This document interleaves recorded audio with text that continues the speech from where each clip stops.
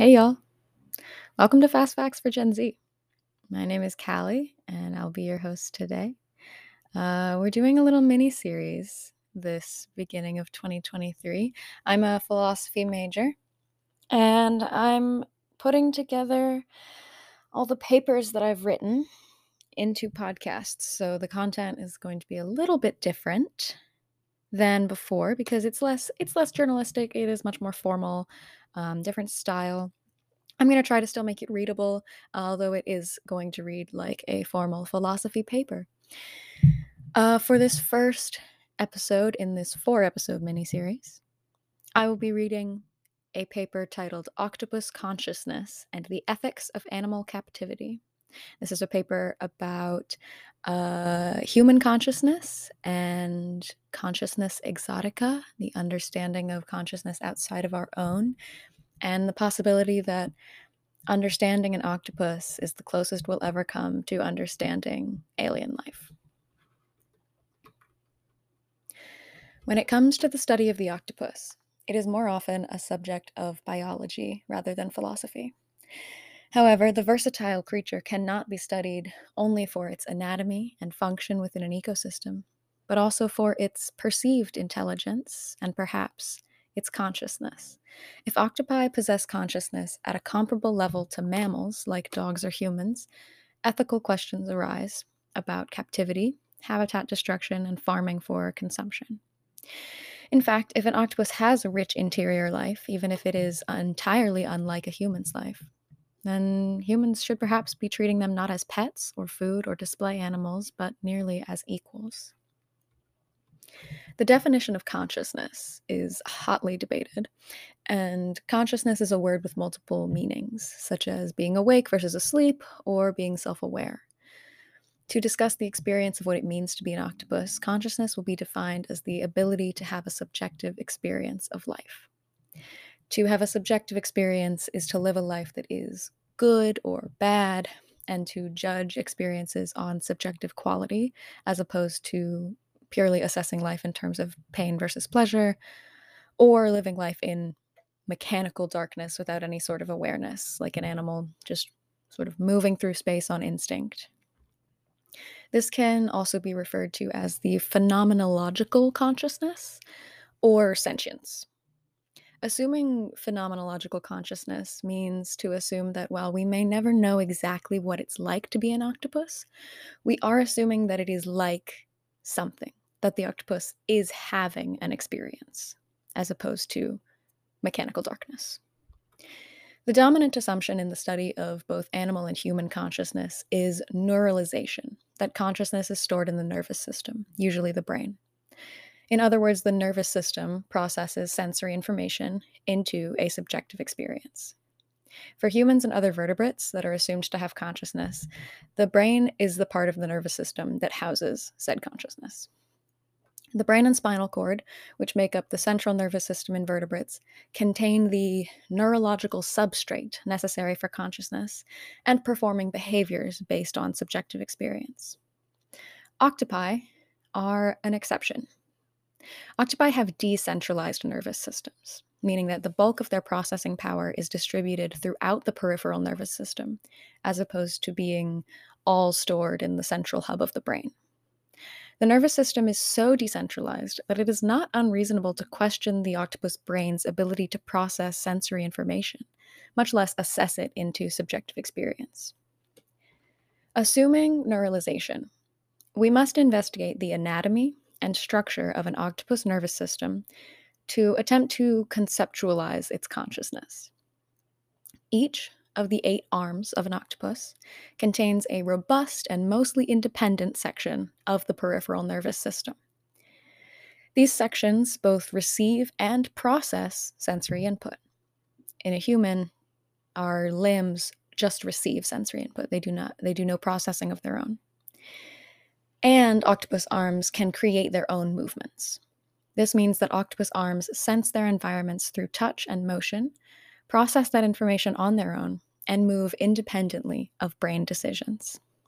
The brain is not involved, or at least very indirectly involved, in the movement of octopus arms, and research indicates that the brain may not have a mental map of the body.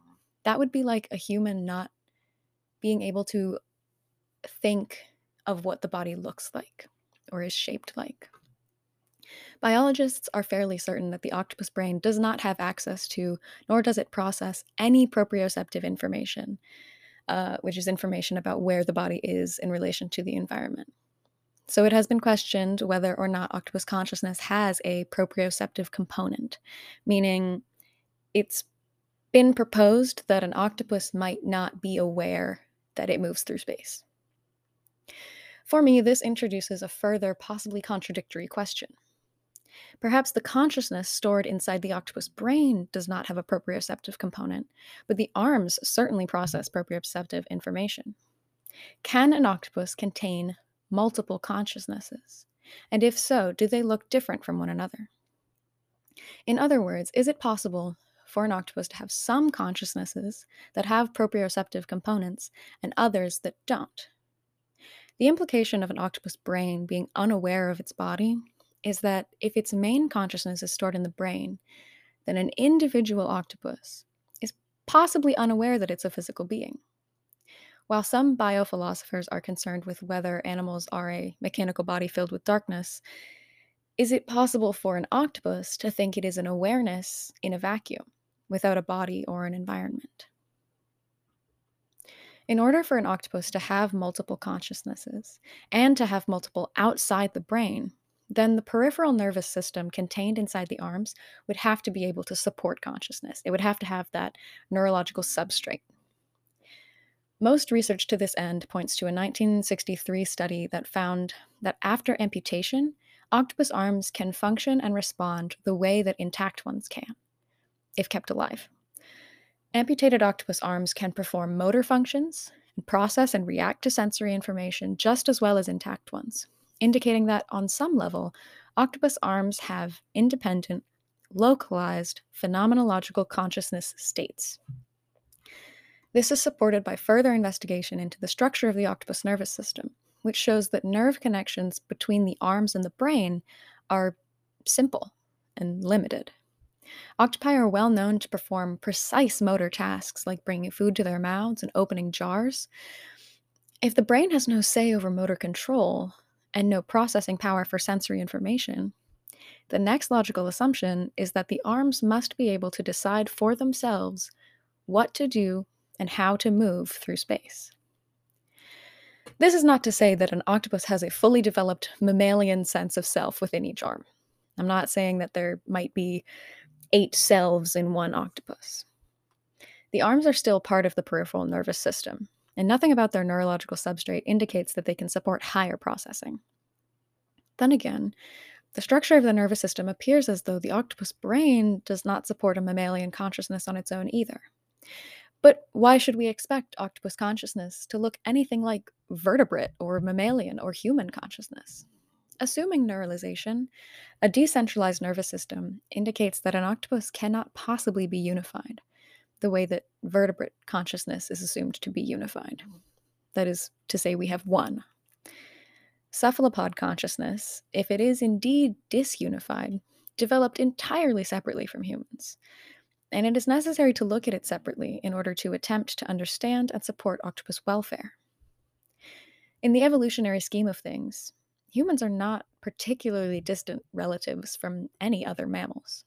Humans and mammals of comparable cognitive power like chimpanzees diverged in their evolution 5 to 7 million years ago, while humans and cephalopods diverged closer to 600 million years ago. Our last common ancestor was a flatworm, which is essentially as close to cognitive ground zero as you can get without being single-celled. That means that cephalopods, and octopi in particular, have been able to develop consciousness completely separately from vertebrates, essentially giving us a look at what non-terrestrial, or maybe even non-biological consciousness could be like. Thinking about what octopus consciousness might be like can help us to understand and consider what alien life could be like, or if AI consciousness is possible. The octopus, presumably, does not care about either of these implications. For the octopus, our attention to its consciousness has the potential to increase its general welfare in captivity and in the wild, and raises some important ethical questions about how we treat other life forms that we do not and cannot understand. In conversations about consciousness, it is near impossible to say that we know something. But in cases of biology, we can know certain things, and that certain behaviors have been observed. Octopi have two primary motivations, both of which have their origins in the mind. These motivations are the desire to explore and fear. Octopi explore for interest and fun, not just for the extrinsic motivation of food. Octopi have been observed to thrive in complex, enriched environments and show signs of frustration and boredom when they have nothing to explore. With regard to fear, octopi are in the phylum Mollusca, meaning they should be like clams and other shellfish, but they have no hard shell. Because of this, they often show signs of fear and the feeling of vulnerability when they do not have adequate shelter nearby. To say that an octopus has any sort of intrinsic motivation, or even that it feels fear, is to assume some sort of recognizable consciousness. Biologists use these observations to make decisions about octopus welfare and care in captivity, and use octopus consciousness to make arguments about the ethics of octopus farming. However, I think a larger question to be asked here is whether or not we should be keeping octopi in captivity at all, including farming, if they have the potential for a type of consciousness we can never hope to grasp.